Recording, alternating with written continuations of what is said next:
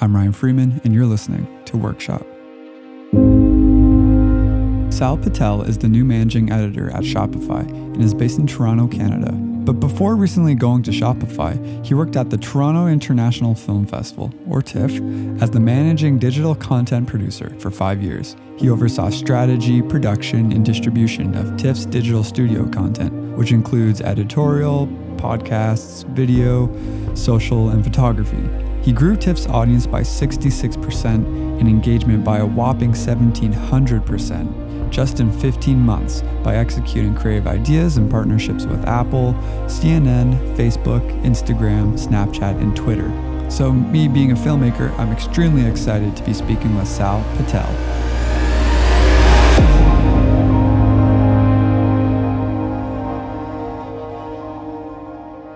You're at a transitional time in your career right now, where you recently transitioned from a job rubbing elbows with the celebrities at TIFF, and now you're at Shopify as the managing editor. What has that transition been like? It's been interesting. It's happening right now as we're speaking. I am officially on day 6 at Shopify. What I could definitely say is that, working in the not-for-profit world for 5.5 years at TIFF was an incredible experience, but you get very used to certain aspects of not-for-profits and what that whole world is like. As somebody who worked most recently in content production, the biggest, the challenge is also something that, inspires creativity in the not-for-profit world. Our budgets were so small, but that also meant that we had to be super creative about how we built audiences, how we created content, how we reach people. I'm still figuring out what things at Shopify are going to look like, but I imagine that as a tech company that has over $1 billion valuation on the market, that the budget constraints of TIFF, which was a $45 million revenue per year kind of company, it'll be a very different thing. And so I'm excited. I'm glad that I have sort of the foundation of like working and creating stuff with almost nothing, because I think it's harder to do the opposite. Come from a place where you have all the resources and have to go and produce on nothing. So yeah, it was definitely good training, but that's like something that I'm wrapping my head around. The other thing is TIFF was the difference has felt like going from high school to university, in that like by the time you're in grade 12 of high school, you're like, I'm the king of this castle. I'm the king of this school. I've been here for 4 years. I'm one of the oldest kids around, and high school is small. It's like 300 people or whatever. So at TIFF, I was by no means the king of the castle. I was like several ranks below the head of the company, but I'd been there for a while, and it was like 250 to 300 people on the staff. And when you've been there for a while and it's that small, you get to know everybody really well. Whereas now being at Shopify, I'm coming in and it's like the first day of university where I'm like, holy shit, this place is so big. There are 4,500 staff at Shopify globally. The Toronto office is spread out over 3 different office spaces. I'm getting lost every time I go to the bathroom because I can't find my way back. The floor is like so big, and lots of new faces. And I barely spoken to the same person twice since I've been there in 6 days. So yeah, that's another thing. It's just, that adjustment is another big thing for me right now. So at TIFF, do any specific projects stand out to you? Looking back now, where your budget was small or constrained and you had to think as creatively as possible, is there any specific projects that do stand out?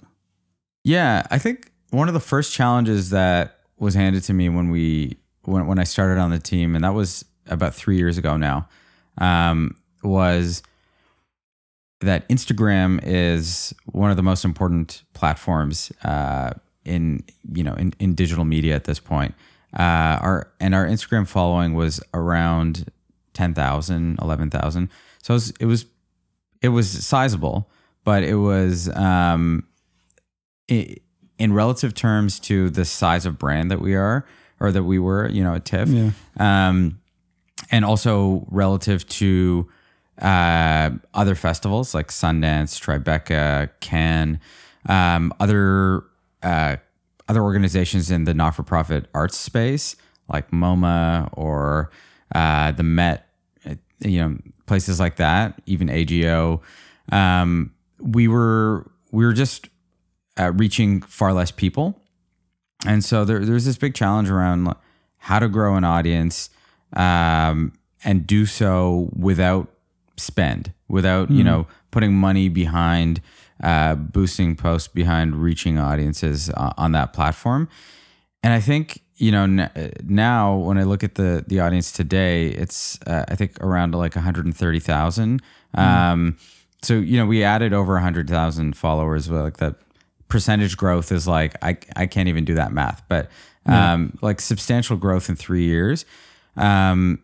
And that's on what I think of as the most important social platform today. And I think that's something that I'm like very proud of, and especially in terms of like how we drove that. So I think we took a very specific, we got a very specific idea of like the voice and tone that we wanted to put across on Instagram.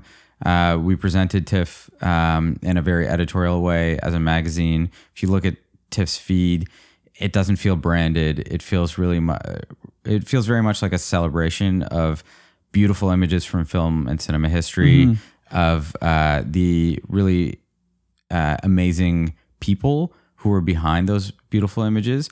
And we did a lot of storytelling around, and contextualizing of these beautiful images. So we would, always share facts and stories and insights about these creators. So I thought like that was a really good start. The next step was, how can we introduce our own original content into that? And, or even if it's not our own original content of some kind. And that's where we came up with the idea to launch a film festival on Instagram. Yes. And so that's something that I think, like, if I were to look back at my 5.5 years at TIFF and the 3 years in particular in digital media, that's the thing that I'm most proud of that we worked on. It was something that I cooked up with the director of the digital studio, Jody Shakru, and we worked together on this concept early on, just saying like, what if we asked filmmakers, just like put a challenge out to this really creative community that lives on Instagram, that are already like elevating the global sort of aesthetic palette through what they post and what they share. Like, what if we asked them to take that same approach that they're applying to photography, to film, and to video, and share their stories, and then from everything they share, we curate a selection of that. We do it in the same way that a festival would work. So it takes place over 10 days. You have a few screenings, quote unquote, per day. So, one matinee, one afternoon, one evening kind of thing. So yeah, it was just a pure experiment. We put together an amazing jury. Ava DuVernay was on the jury. Priyanka Chopra was on the jury. Xavier Dolan was on there the first year. So these really amazing filmmaking voices. And we put this call out. We partnered with Instagram, and they loved the idea. They loved that we were inspiring filmmaking on the platform. And so that partnership turned into something great, and something that also helped us build our audience, that big objective that kind of kickstarted all of this, because what we couldn't do in terms of spend, they could help us with. Oh, yeah. So, they gave us ad credits and coupons to promote the festival. Yeah. all of a sudden we had ads running in market promoting the Instagram Film Festival, but it was with like TIFF's handle, so people were coming back, liking and following the page, and it also became this great organic build moment for the platform. Yeah, so through being creative, you're able to kind of spark a very natural partnership. So that's definitely one big takeaway from that specific story for other artists or creative entrepreneurs, is finding partnerships that kind of make sense where it's a win-win for both parties. Totally. I mean, I think that's huge. Yeah, that was exactly it with that partnership, is that TIFF was looking for a way to bring cinematic storytelling to the digital world, and Instagram was looking for a way to encourage people to use video on their platform. That was brand new. Makes sense. Like 3 years ago when we launched this, they just went from 15 seconds to 60 seconds for in-feed video. And so that this came at the perfect time where they were like, yeah, we want people to start using and taking advantage of that extended video length. And we were like, and we want to actually work with the shortest form video that we've ever worked with as an organization. Yeah. But we want to reach people in the digital space. So it was a win-win for both sides. So the partnership made a lot of sense. Do you have any internal insight as far as Instagram videos goes? Like, is it just going to be sticking around 60 seconds, or do you know if they're exploring longer formats? I think so. I have no internal insights in terms of the core app and the sort of in-feed posts. They launched IGTV. Right, yeah. And on IGTV, they're going up to 10 minutes in vertical video, up to 60 minutes if you have an hour. Yeah. Wow. So there's up to 60 minutes if you're a verified account. Oh, okay. Yeah. So unverified accounts get up to 10 minutes. Verified get up to 60. That's a vertical video. I think that what we're going to see, this is just pure prognostication, but I think what we're going to see is more of an integration between IGTV and the core Instagram app over the next year. So some of that longer form vertical video is going to make its way more organically into your Instagram stories section and stuff like that. Or your main feed or something like that. I think the main feed is going to kind of stay where it's at. Yeah. I don't see I don't know what you see on the platform, but I see a decreasing use in main feed stuff.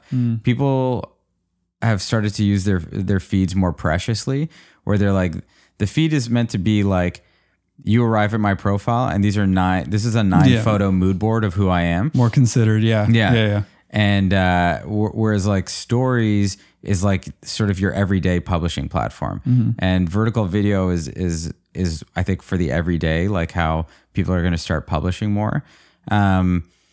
It's just right now that the missing piece is just like how they integrate IGTV, which is doing longer format, into the core app, because people don't like leaving apps.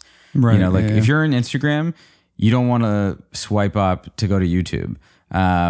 You want to just stay in Instagram, and you don't want to go to Facebook. You don't want to go to Twitter. I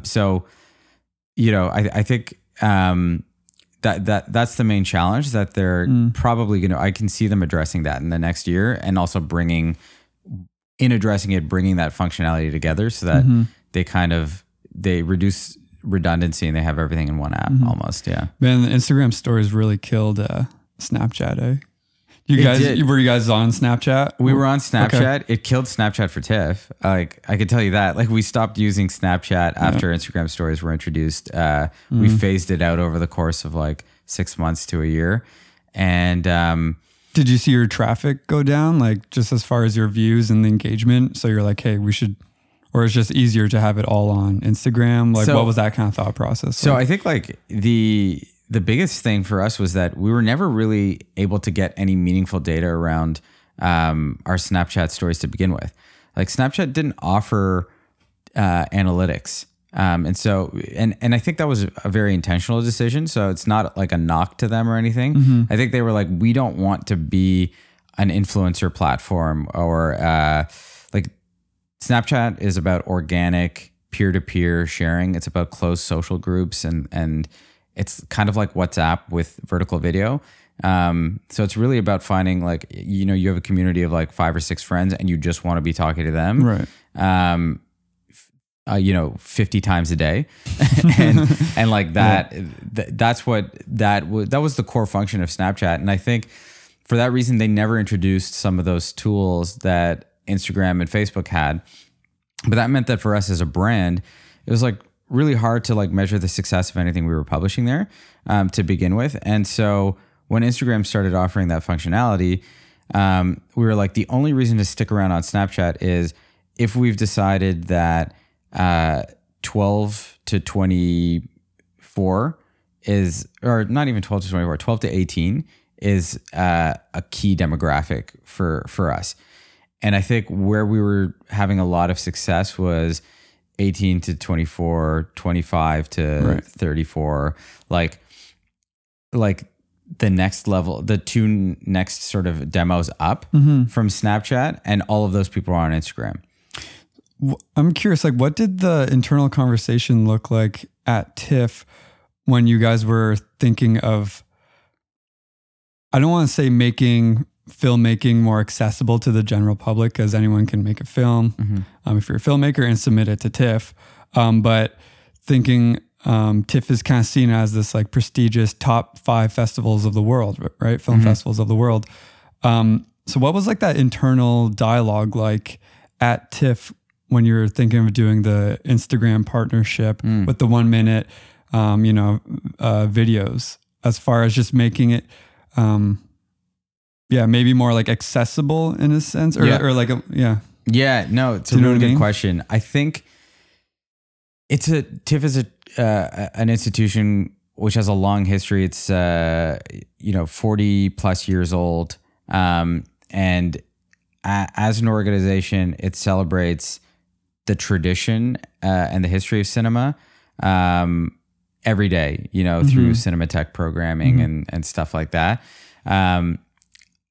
So the idea of building relationships with new filmmakers is very much in the DNA of the organization.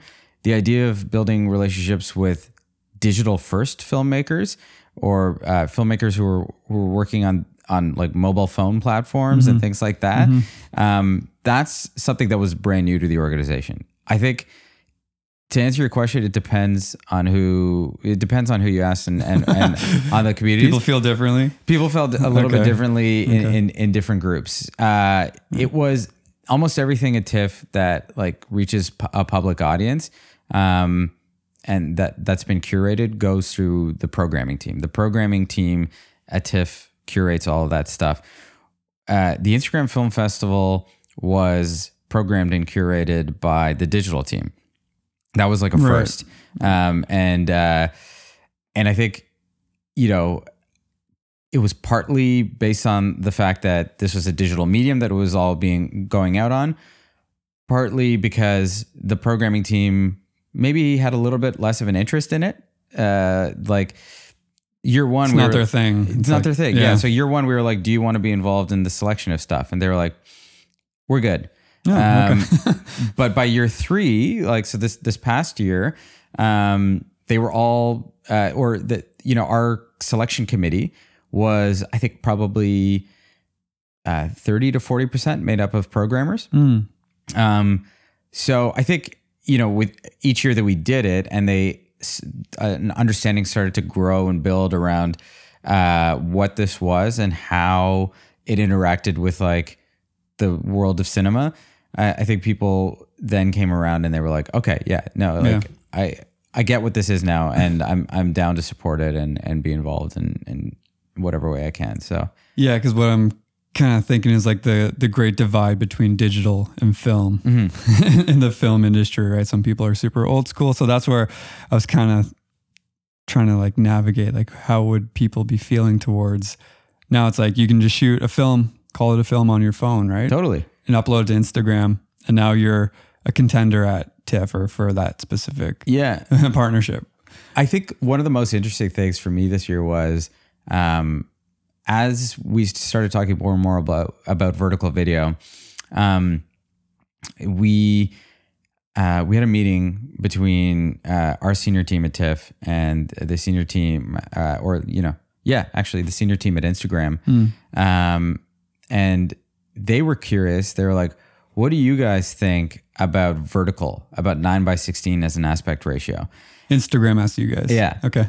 And it was a really interesting conversation that followed. And, our outgoing CEO, Piers Handling, was there in the room. And, he kind of spoke to the idea that in the history of cinema, he was like, actually, cinema comes from more of like a 1:1 aspect ratio in its origins, He's like, what Instagram was kind of presenting out the gate is what cinema was also presenting out the gate. And he was like, to me, over the years, aspect ratios have changed so many times. It's really, though, about storytelling, and storytelling in a visual format with motion, that can take place on screens of different sizes, of different aspect ratios. So he's like, it doesn't matter where you see it, what it is. And so I was like, Piers is 70 years old, or something. I think he's around that age. My first job at TIFF was basically as his EA, as his exec assistant. So I know him well, and I thought it was like really inspiring that, close to his retirement, somebody who's like spent 40, 50 years of his life working in film. He thinks about film and cinema in such a broad way, and he's totally open to, whatever next evolution, even if it involves 9:16. Yeah, well, I mean, I think the heart of cinema or film, and it's all about creating a connection, right? And portraying new perspectives and storytelling, so we can learn from the past and take those stories and lessons and move on into the future. So, and I think that is one of the things that social media obviously offers, is that connectivity, right? So I think that's pretty cool that like he made those two connections. And that's like what it's all about. So I in doing research for this interview, my friend, I was creeping your LinkedIn, and I wanted to pull out a little blurb that stood out to me from your bio. I'm just going to read it. Sure. And we can talk about it. So this is it. You say, I'm interested in the intersections of art and tech, and constantly thinking about how technology can broaden and deepen people's connections to art and artists. Why do you feel that way? Or is that something that you've always kind of been passionate about creating that connection, or you're kind of like using a tool and how that tool can connect people to art? Is that something where did that passion kind of come from? So technology totally changed the way that I was able to engage with art. I think that, you and I'm like taking a guess at your age that you're around my age. And, we grew up, we've grown up to see both eras of access to art. And I think like when I was growing up, there was a lot of, to access a lot of forms of art, you had to pay a lot of money, or you had to be in certain centers and cities and hubs and things like that. And, I didn't have any siblings growing up. So I'll start with music.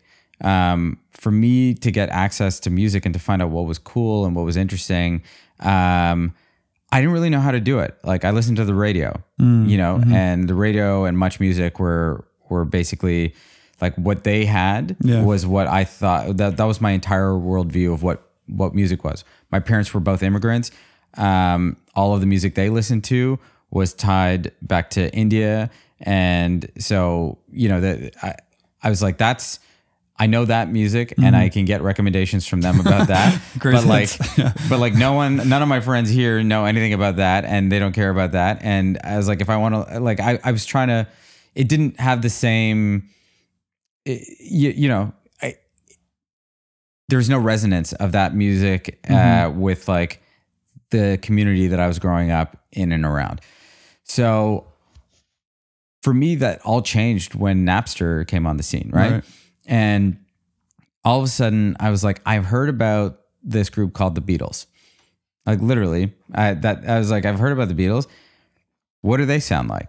And I searched them, and then I downloaded every album by the Beatles and I listened to the Beatles. I've heard about Led Zeppelin. What's that like? And I just downloaded all this stuff. And I just like started like my discovery was totally based on my intellectual curiosity at that point, right? So I just like, I went down all these holes and would just like discover so much all the time. And I like the same thing happened with film when I got to undergrad. I went to Queens. And there was a file sharing service called DC++. Yep. Same with Western. Oh, okay, yeah. So like a lot of the Ontario schools had DC++. Like kudos to the engineers out there that like nerded out and built this thing for everyone else to benefit. That's so funny. But like I gave myself like a lesson in cinema history through DC++ because people just had everything, and you could just go and watch like all these movies that you'd heard about and things like that. So. Like it democratized access to art at a time in my life where I was like, I have zero money to spend on this, but like I have as much time as I want to give to taking it all in and appreciating it. And through that, I like formed a sense of like what my taste was, what my interests were. And each, film and music like spawned interests in other art forms as well for me from there. Right. So like, I saw a movie about ballet and I was like, oh, like I'm interested in dance now. I want to see more stuff to do with dance or, so it kind of extends out from there. I think, so for me, it's always been super important to look at the next ways in which technology can help unlock that passion and interest in the arts. Particularly why that's important for me is because I think for kids who are who come from a similar background and context to me, whose parents are immigrants, who don't have a basis or a grounding in the culture that they're sort of that they're in, and who maybe don't have siblings either who have started to figure this out and can share some of those learnings with them. Your learning then has to come from other sources, and the internet is like the best source for that. That's how I learned.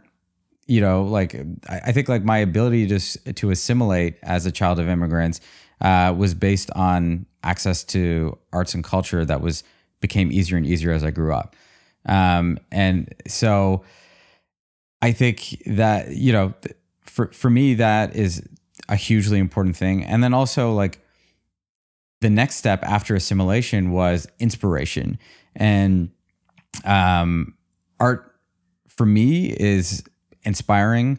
It's how we drive social change. It's how we drive education. And so I think, increasing people's interest and access to that stuff is so important. And so that's like, that's where I've tried to spend most of my career. Before working at TIFF, I was a banker, but I spent my time outside of banking, kind of working with, I worked with a band that was playing like locally in Toronto and stuff like that. And I would write for music blogs and things like that. So I've always been interested in like how I can like play with these digital tools that are available and share things with people through them. Well, now like going into 2019, do you think it's almost like too diluted? Because that's something that I'm thinking about. Well, I guess like even with Instagram feeds, how like you mentioned a lot of when you land on someone's profile, it's kind of like a curated 9, photos and stuff like that.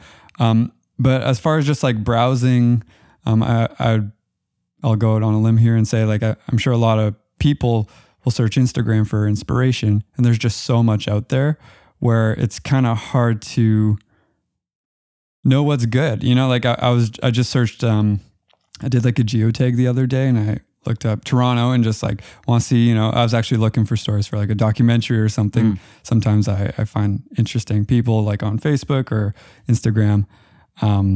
but yeah, so I clicked on the geotag for Toronto, and it was like, man, is everyone in Toronto like a professional photographer? It's like every photo is like beautiful and edited well and look good. Where I find now it's like, it's harder to stand out, but it's also kind of harder to like shape your taste necessarily, or kind of like just as far as like using that as a tool, or like the tools that people have now to kind of find media, right?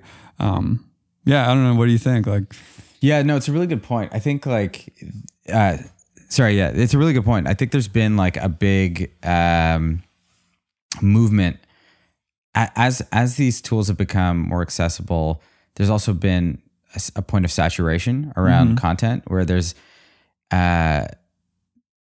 so much of it, and it's all, especially with mediums like Instagram, there's this term like that we have now, which is like Instagrammable, or and it's like it's an adjective, or it's a word that has like aesthetic value, and there's like an aesthetic value that's assigned to it, where it's like people know what that means. They know what like a photo composed for Instagram is supposed to look and feel like, and I think there's a problem with that, because we're moving, like you said, towards like a monoculture around aesthetics.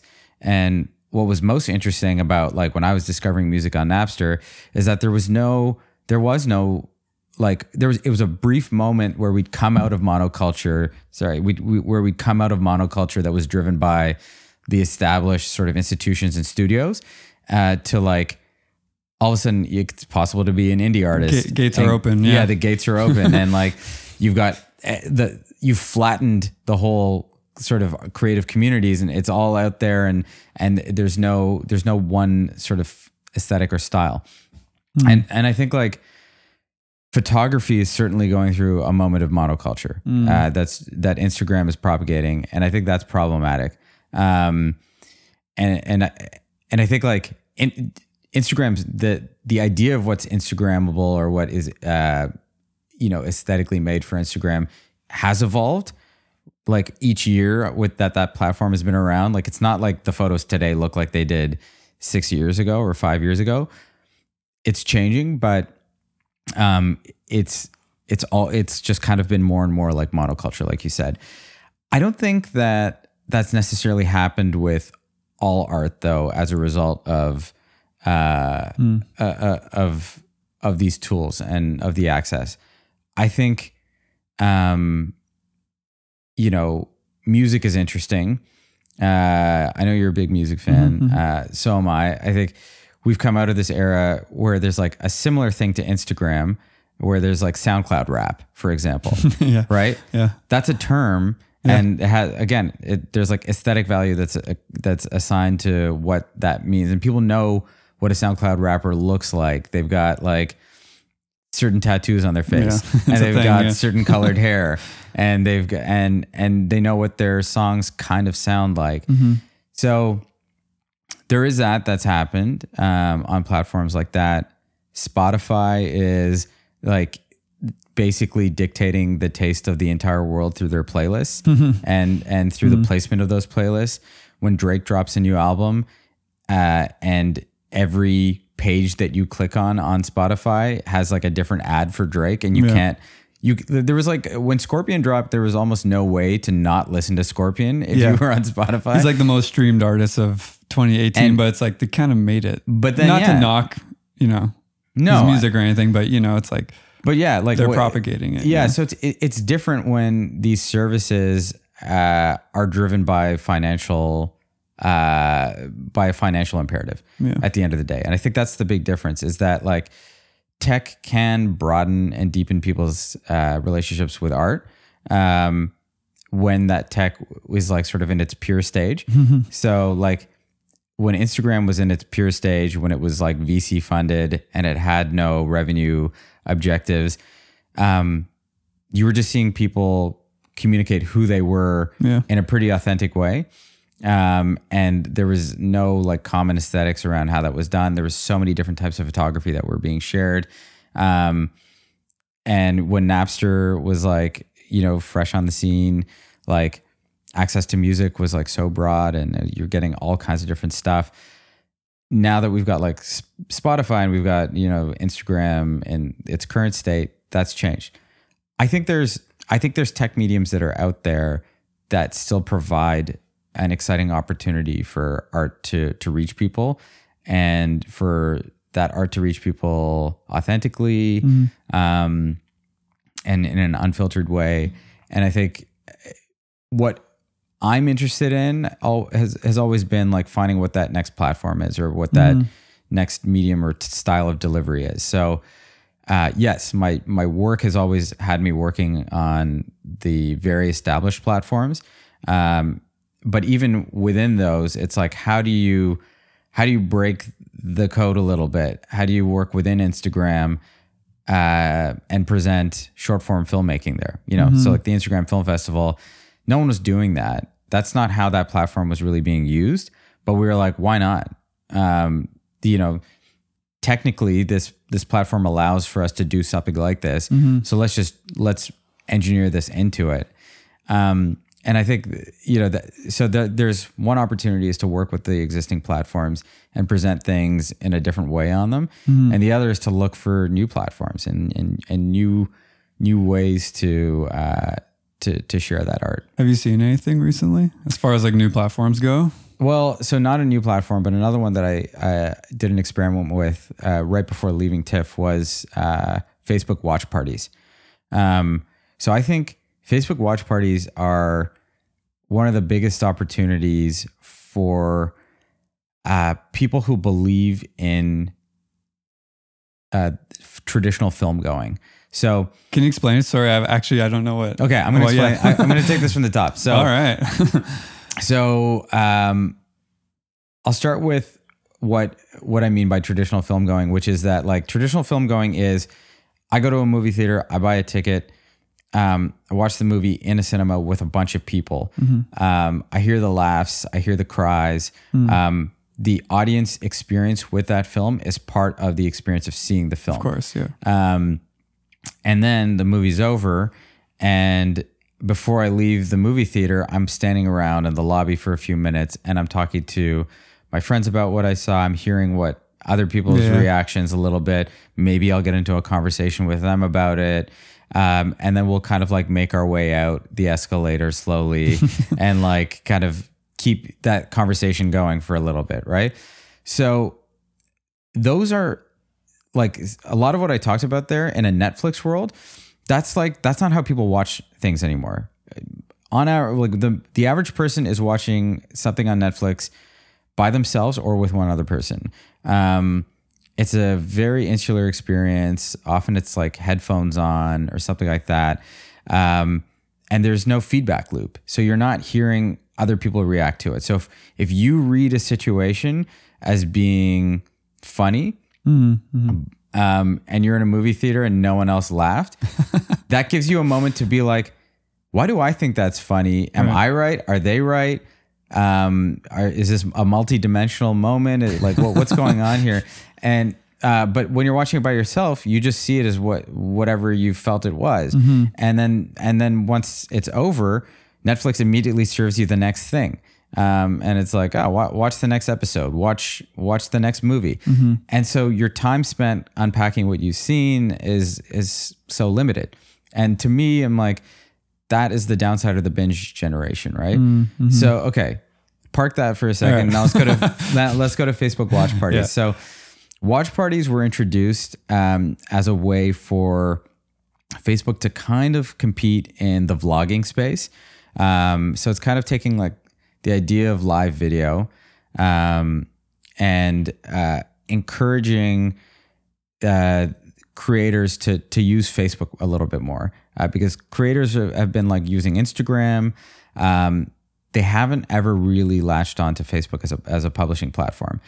So I think they were like, this is our opportunity to allow creators to come on here and share something. So it's like, examples of what they've been promoting are things like, a cooking class. So it's like, I'm going to do a watch party where I'm going to share my chocolate chip cookie recipe and and it's like scheduled as an event on your page. Everybody who follows your page gets like a little notification that they're about to have a watch party. Come and watch along with a bunch of other people and have a conversation about what you're seeing, and engage with this community around it. Where I see the opportunity is to share traditional film through that. So there's a reason that Facebook is getting into the world of original content right now. Yeah. They have like a bunch of TV series that they've already put out, and there's more to come and feature films and stuff like that. But I think what they're going to be able to achieve with watch parties uniquely to like any other platform right now is the ability to stream a piece of content. And what we did with the watch party that we piloted at TIFF, like my idea was, let's try and replicate like a TIFF screening at a festival, but let's do it online. So we had a shorts program where it was 10 short films that were made by newly landed or basically like female immigrants in Toronto. And they made short films about their experience as immigrants here. And so this was a program that screened in our building. And they played the shorts back to back, and they had the filmmakers there. I said, let's do the same thing online, where I cut together all the films. So they played one after the other. I had the whole thing introduced by the person who moderated it in cinema. So she introduced what you were about to watch, and encouraged people to hop into the comments. And then watching along with you were the filmmakers. So they all logged on from their own Facebook pages. Cool, nice. They watched. And so as you saw something, you're like, what does this mean? The filmmakers there and answering your questions.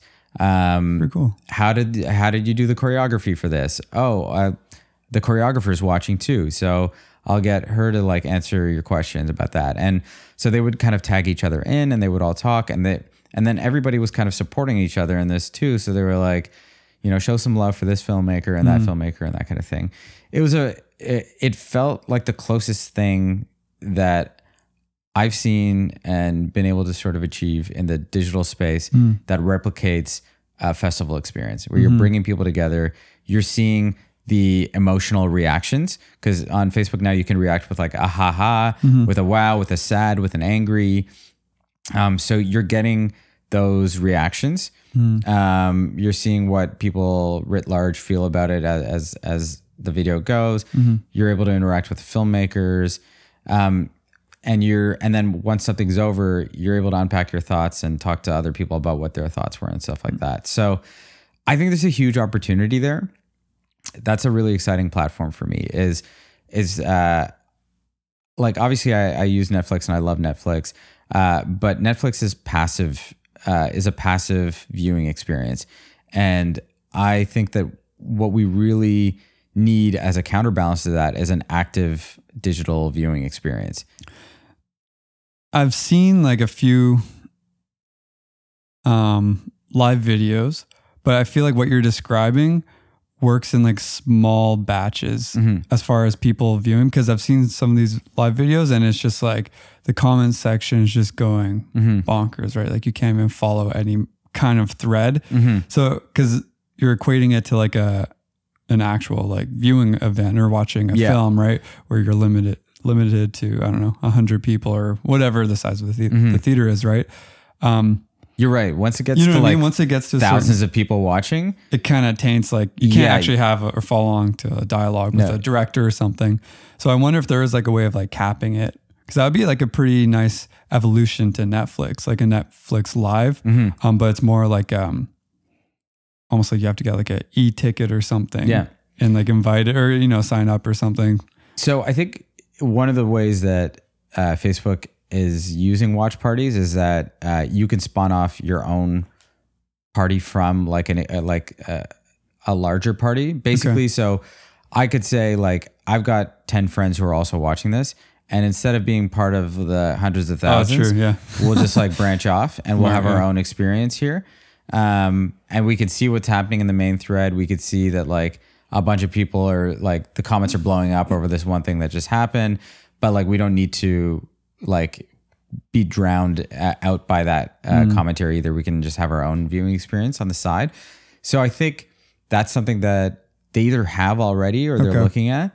But yeah, you're right. Like gets crazy. It gets crazy. And what worked really nicely about that first experiment that I did for TIFF on my way out was that the size of the live viewing audience was like probably, it was in that sweet spot. It was like as many people as you'd have in a theater, and not, as many people as you could possibly reach on the internet. So yeah, it can get complicated for sure. So what else were you in charge of when you were working at TIFF? Yeah, so I worked on, by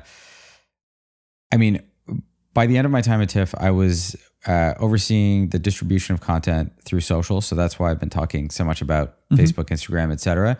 I worked on in a sort of creative capacity with our video producing teams, where I would support chase production, pre-production, and in some cases the actual production of videos.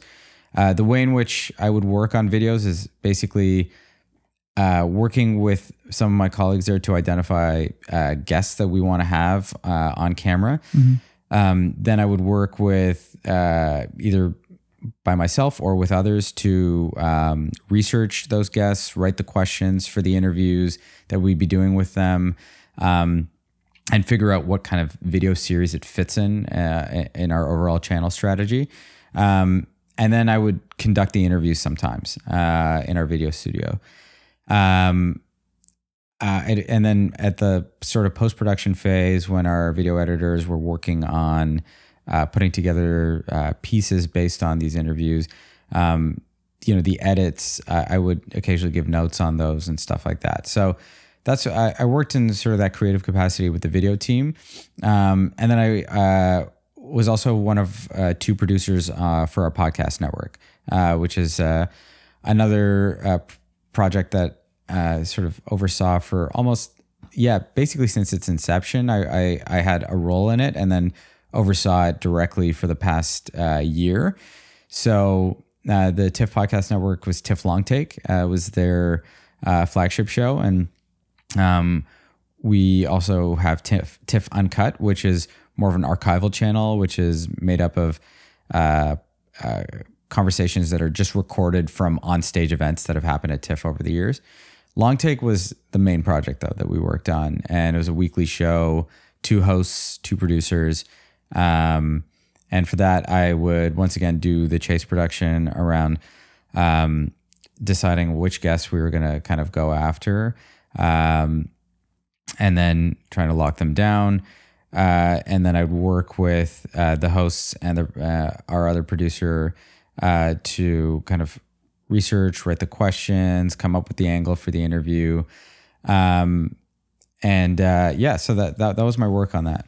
Yeah, something that I knew it was a lot of work, but I didn't realize how much work it would actually be, is producing my own show. Right. For a workshop where it's like, you got to find these people, you got to find a way to relate to them, to tell their story. You have to find a way to actually contact these guests and kind of shape the arc of the show in general, and also bringing, relevant guests and topics to the podcast and to the listeners. I knew it was a lot of work, but I didn't really expect it to be this much work. And I'm sure, hopefully I'm trying to find my own kind of way through it, my own efficiencies. But like, how much time did you actually spend, just to give people like an idea, on producing a podcast? Yeah. I think I spent personally around, I'm trying to think through my time. So an hour, well, we always aimed for an hour, but it was more like 2 hours that we'd spend in a weekly meeting where we'd kind of go through, I'd walk our hosts and other producer through all of the, the pipeline. Mm-hmm. So here's the people that I'm chasing. Here's the people that are locked for the upcoming weeks. Here's here's the overall schedule of what we're putting out. So let's say like an hour and a half to 2 hours on that each week. I'd spend about 2 hours per week, maybe 2 hours, two and a half hours each week, just chasing. So just emailing people, the correspondence, going back and forth, that kind of thing. Because TIFF is such a large organization that interfaces with so many guests across so many different areas. The process around even getting to the stage where you start chasing is pretty intense. So you have to like first come up with your list of people who are your dream list. Then you go to a guest share meeting and like everybody's like, here's who I'm chasing for all their different things. And you make sure that, you know, 3 of us aren't going after the same person at any given time. And if we are, can we coordinate our asks and that kind of thing? So there's just like this whole sort of bureaucracy, like I'll call it bureaucracy. It was necessary, but it was like that whole aspect. So that was probably, you know, a half hour to an hour each week as well. And then just doing research and question writing, that's another like half hour to hour of work per week as well. So like at least a day a week was dedicated. Yeah, for sure. And then on top of that, I was also managing the creation of all of our ads for the podcast. So at present, the majority of the ads that we were doing were recorded in-house, and they're promoted. They're promoting TIFF's own stuff. So it was like an ad for a new release that's opening up at TIFF Bell Lightbox or something like that. So I would sit down with the programmer who was going to give listeners the pitch on that film or something like that. And I would, you know, like look at what they wrote. I would, and then bring them into the studio, have them record, deliver that to our editor. So yeah, I mean, that's extra time as well. So yeah, definitely a day of work per week. And some weeks more there's been a few episodes this year where I had to do pre-production work and pre-interviews because we wanted to make sure we were talking to the right person and they understood what we wanted to talk to them about. Right. Sometimes there was a language barrier and I wanted to feel out how significant that would be for the podcast. So I would call them and almost, you know, have like a 20 to 30 minute conversation equivalent in length to what the actual podcast thing would be, just to make sure that like they feel comfortable with all of it. They know where it's going. We feel good about it, that kind of thing. So some episodes required a little bit more than others. So yeah. Were there any guests that you had where you were actually like remarkably surprised at how accessible they were, where you thought like, oh man, I would never be able to speak to Leonardo DiCaprio or whoever, right? Yeah. But then in the end, you were surprised at how accessible they were. I say this because this one time I was trying to do I was trying to put together a profile documentary, and I wanted to kind of shoot for the stars, and I want to interview James Cameron for this like artist film series thing that I was creating. And it's like, well, James Cameron, there's no way I'm gonna do it, but I'm like, hey, you know, he has Canadian roots, might as well try. And I got as far as I ended up on a call with his agent, pitching what I wanted to do. And it's like, hey, that was one of the early moments in my career where I kind of realized it's like, you know, we might be up here in Canada, or I might be at the time, you know, a 22 or 23-year-old, you know, kid or whatever, just trying to make it happen. But if I can end up on the phone with James Cameron's agent pitching this short film idea to them, and he was going to go and take it to James Cameron and see if he'd be into it, like, that's where my eyes kind of opened and my world actually opened for me.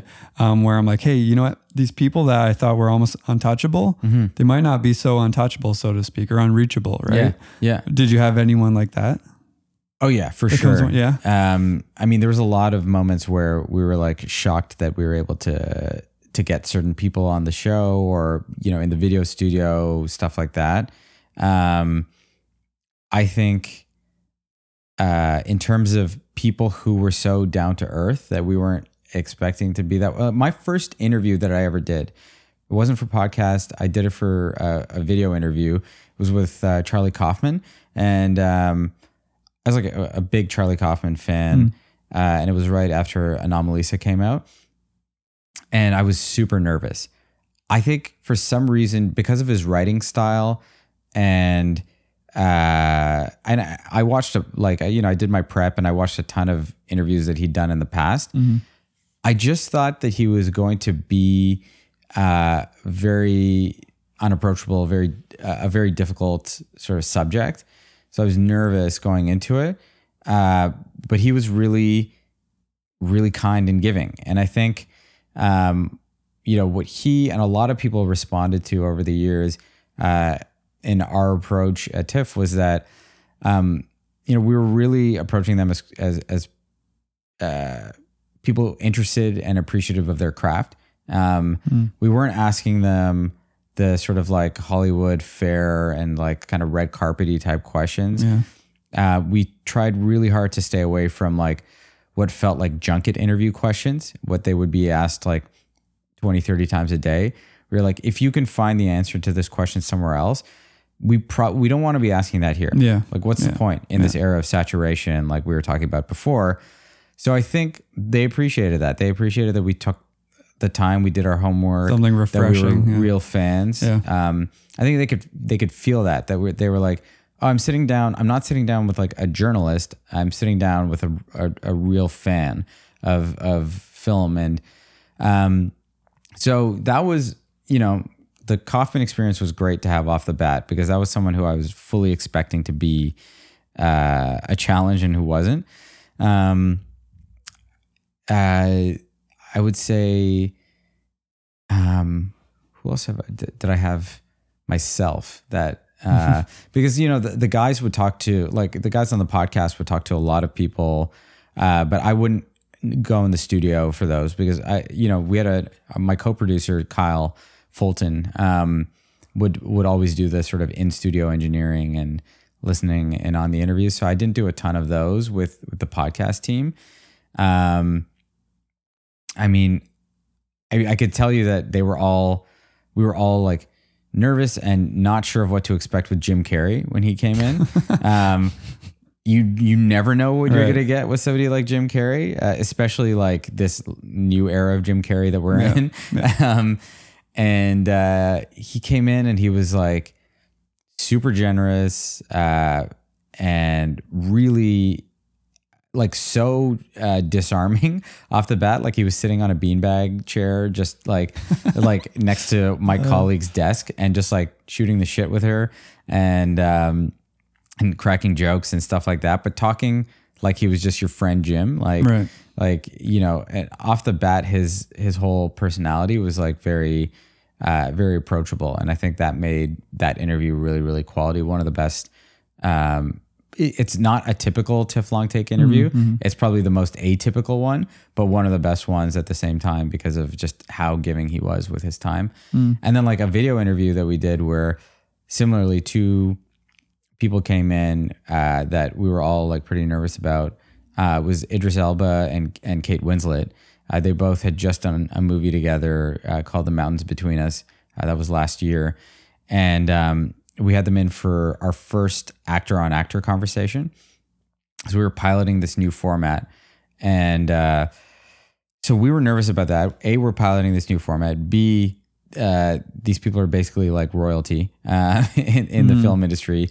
And they right off the bat, they were so nice, so down to earth, willing to just sort of play with this format. And they kind of took it, like the way that we produced that series was that we would write out a bunch of suggested questions for them, and we had them like kind of read through them in advance. And they had like a brief, 3 to 4 minutes of time to just kind of feel out the questions and be like, yeah, I feel good about this. We can talk about that. But then like as soon as we started rolling, they just kind of went with it and they made it their own. And that's what really makes that piece strong, and is that they use the questions as a jumping off point rather than as like a strict guide. And not everyone who's done that format has necessarily done that. So, it's, I think to your point, more often than not, people in these positions are used to being treated not like a human.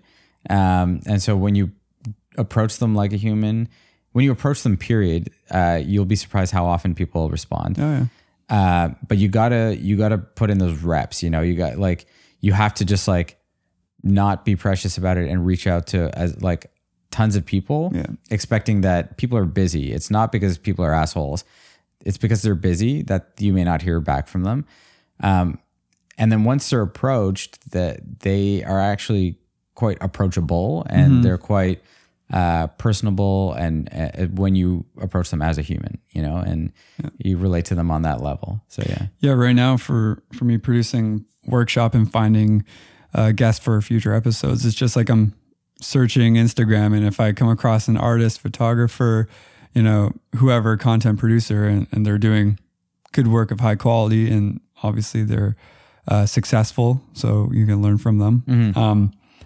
I just, you know, immediately I'll either send them like a direct message or try to find their email, but I'll just be like firing them off kind of like all day. Like any free time that I have, you know, when I'm not working on films or music or anything like that, I'm just kind of constantly sending emails, because that is exactly what you said. You never know who's going to come back to you, right? Yeah. It's not like everyone's going to be like, yeah, for sure. It's quite the opposite. No, definitely. But yeah, and another thing that I've been noticing and that I've noticed throughout my life and career is the higher up you go, almost, the more responsive people are. And that is definitely a winning character attribute that I've noticed from those people. Like 2 podcast episodes ago with Jamie Derringer. She's the founder of Design Milk. Oh, cool. We had her on the podcast, and it was like a day after I reached out to her, she replied, and within hours she'll respond to my emails. Like, she's amazing. And it's like, that's like a winning attribute right there. It's someone who's on the ball, who's constantly just keeps it going, right? Yeah. I've recently been reading a lot about growth mindsets versus fixed mindsets. Okay. And I don't know if you've heard these terms before, but and I'm not the person to necessarily define them, but I would say like definitely look them up. And like one of the qualities though around people with growth mindsets is this idea of looking at everything as an opportunity to develop, to learn, to grow. And I think, you know, it's this sort of say yes kind of attitude. Right. That I think you're right. You know, you see in these people, you would think that people who are like at the top of these companies are the people who have the least amount of time, but they're also the people who have spent their lives having this say yes attitude and philosophy to rise to the top. Yeah. And it's because they've seized opportunities at every stage. Like things that are opportunities don't always present themselves as opportunities. You got to go put yourself out there into a certain context, and you might see it as like work. You're like, oh, this is like extra work to do or something like that. Or this is like it feels like an obligation or something like that. But by going and doing it and approaching it with the right attitude, all of a sudden you get called up like 3 months later and, that's turned into something that's clearly an opportunity. And I think it's that's like that sort of growth mindset versus a fixed mindset, which would tell you, oh, that sounds like work. And, you know, I'd rather just like stay in and catch up on some rest and some Netflix or whatever. And yeah, I mean, like for me, just like on a personal level and professional level, I'm right now, I guess like the past 3 months, I've been thinking more about the things that stress me out and the things I'm afraid to do in my life, like I said, professionally and personally. And instead of running away from those fires, I'm trying to shift my mentality into facing them and running into them and like not necessarily trying to put them out, but just like embracing these things that I'm afraid of or things that I feel like I'm not qualified to do or good enough to do. And I've found it's actually yielded some of like, for an example is doing this podcast, you know, because I like to think of myself as like a hermit. I'd rather just be in my studio with dim lights, working on music, working on a film, editing, or out filming and shooting, that kind of stuff. So I definitely don't want to do any public speaking and stuff like that. But I'm like, hey, if I actually challenge myself and force myself to do something where it is public speaking and meeting people, and, you know, obviously I think I have something I can offer and connect with people on and share with the world. I think there might be something there. And just since I started this podcast and it's been going for 2 months, this is episode 7, my network has grown just as far as people that I now know and people that I've met and the people that they're willing to introduce me to.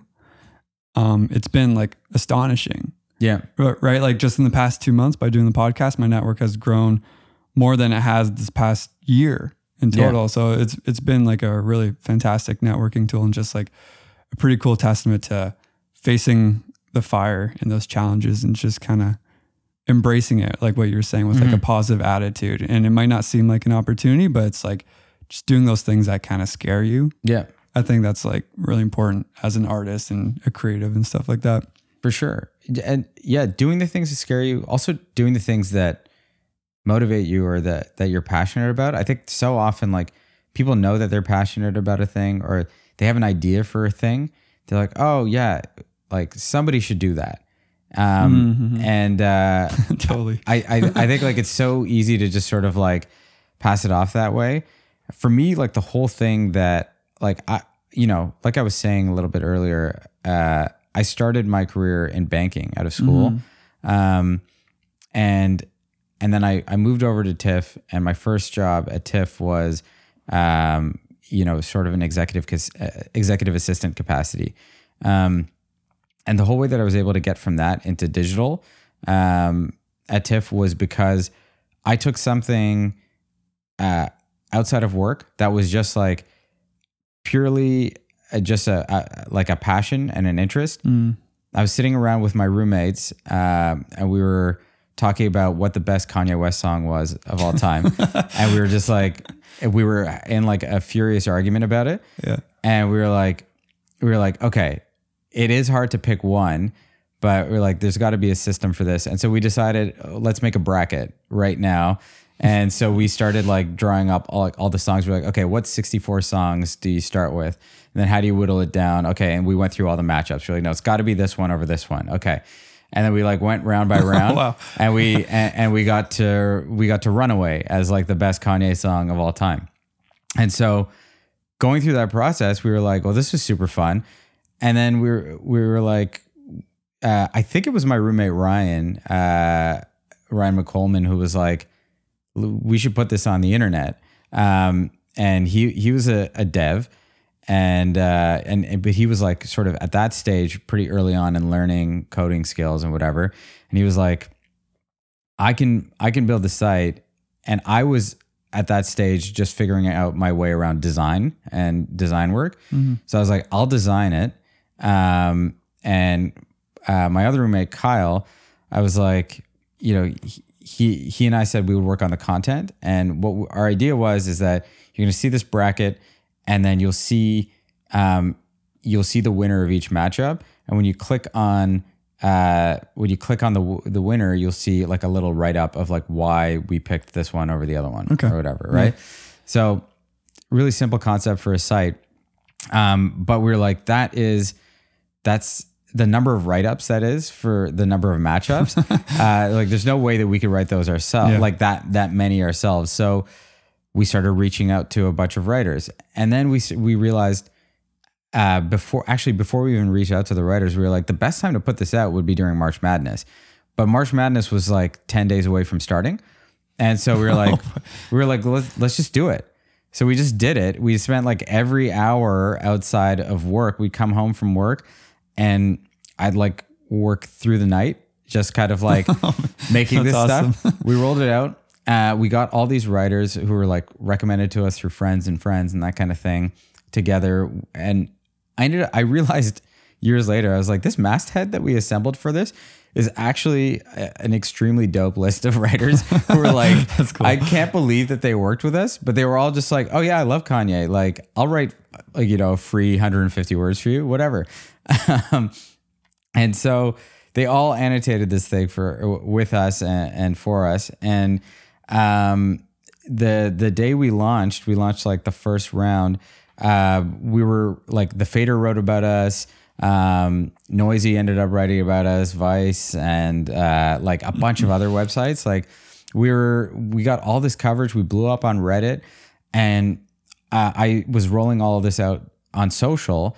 So I learned about social. I learned about web content. I learned about how to integrate design into all of this stuff.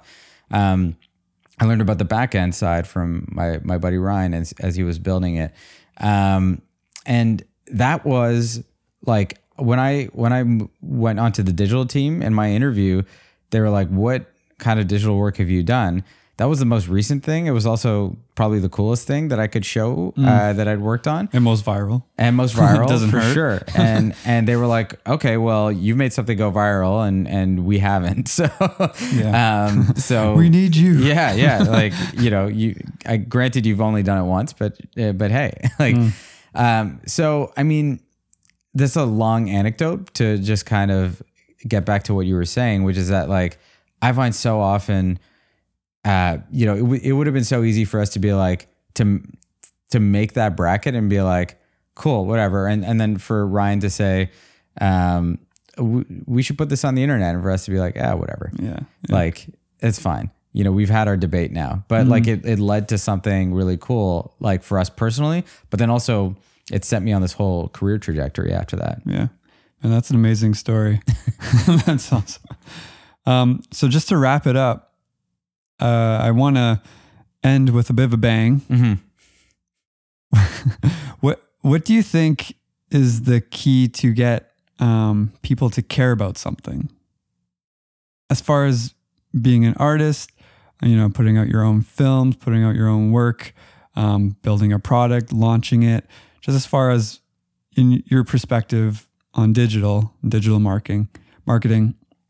I have my own antidotes, my own kind of things that I like to do. But I'd like to throw it over to you. What do you think? I think passion finds passion. If something is made with a lot of passion, it's going to find a passionate audience out there. So if I take it back to the bracket example, we made that purely with passion. Like there was no motivation other than just like a love of Kanye's music behind it. And like it found people who love Kanye's music everywhere, and I think it was my first experience with what works in digital content, and still the thing that I think about all the time for that reason is, if your reasons for making the thing stay pure and stay about like, if you use your internal compass about like, is this something I really care about? Is this something that I'm passionate about? Then the way that piece of content is crafted is going to exude that passion, and it's going to reach people. That's fantastic advice. Thanks, man. Thank you. Yeah. Big shout out to Sal for being so awesome and for taking the time to chat with me in the studio today. You can find him on Instagram at @datsalpatel. I always include the appropriate links in the show notes. If this is your first time listening to Workshop, welcome. Nice to have you here. Thanks for listening. Please subscribe and leave a rating on iTunes. It really helps me out a ton. And if you know someone that could use a little inspiration today or wants some insight into the digital marketing world, send them this episode. I'm sure it will help them out a lot. Workshop is part of the Lossless Podcast Network, a production studio and podcast network based in Toronto. I'm Ryan Freeman, filmmaker and music composer. Thank you for listening to Workshop.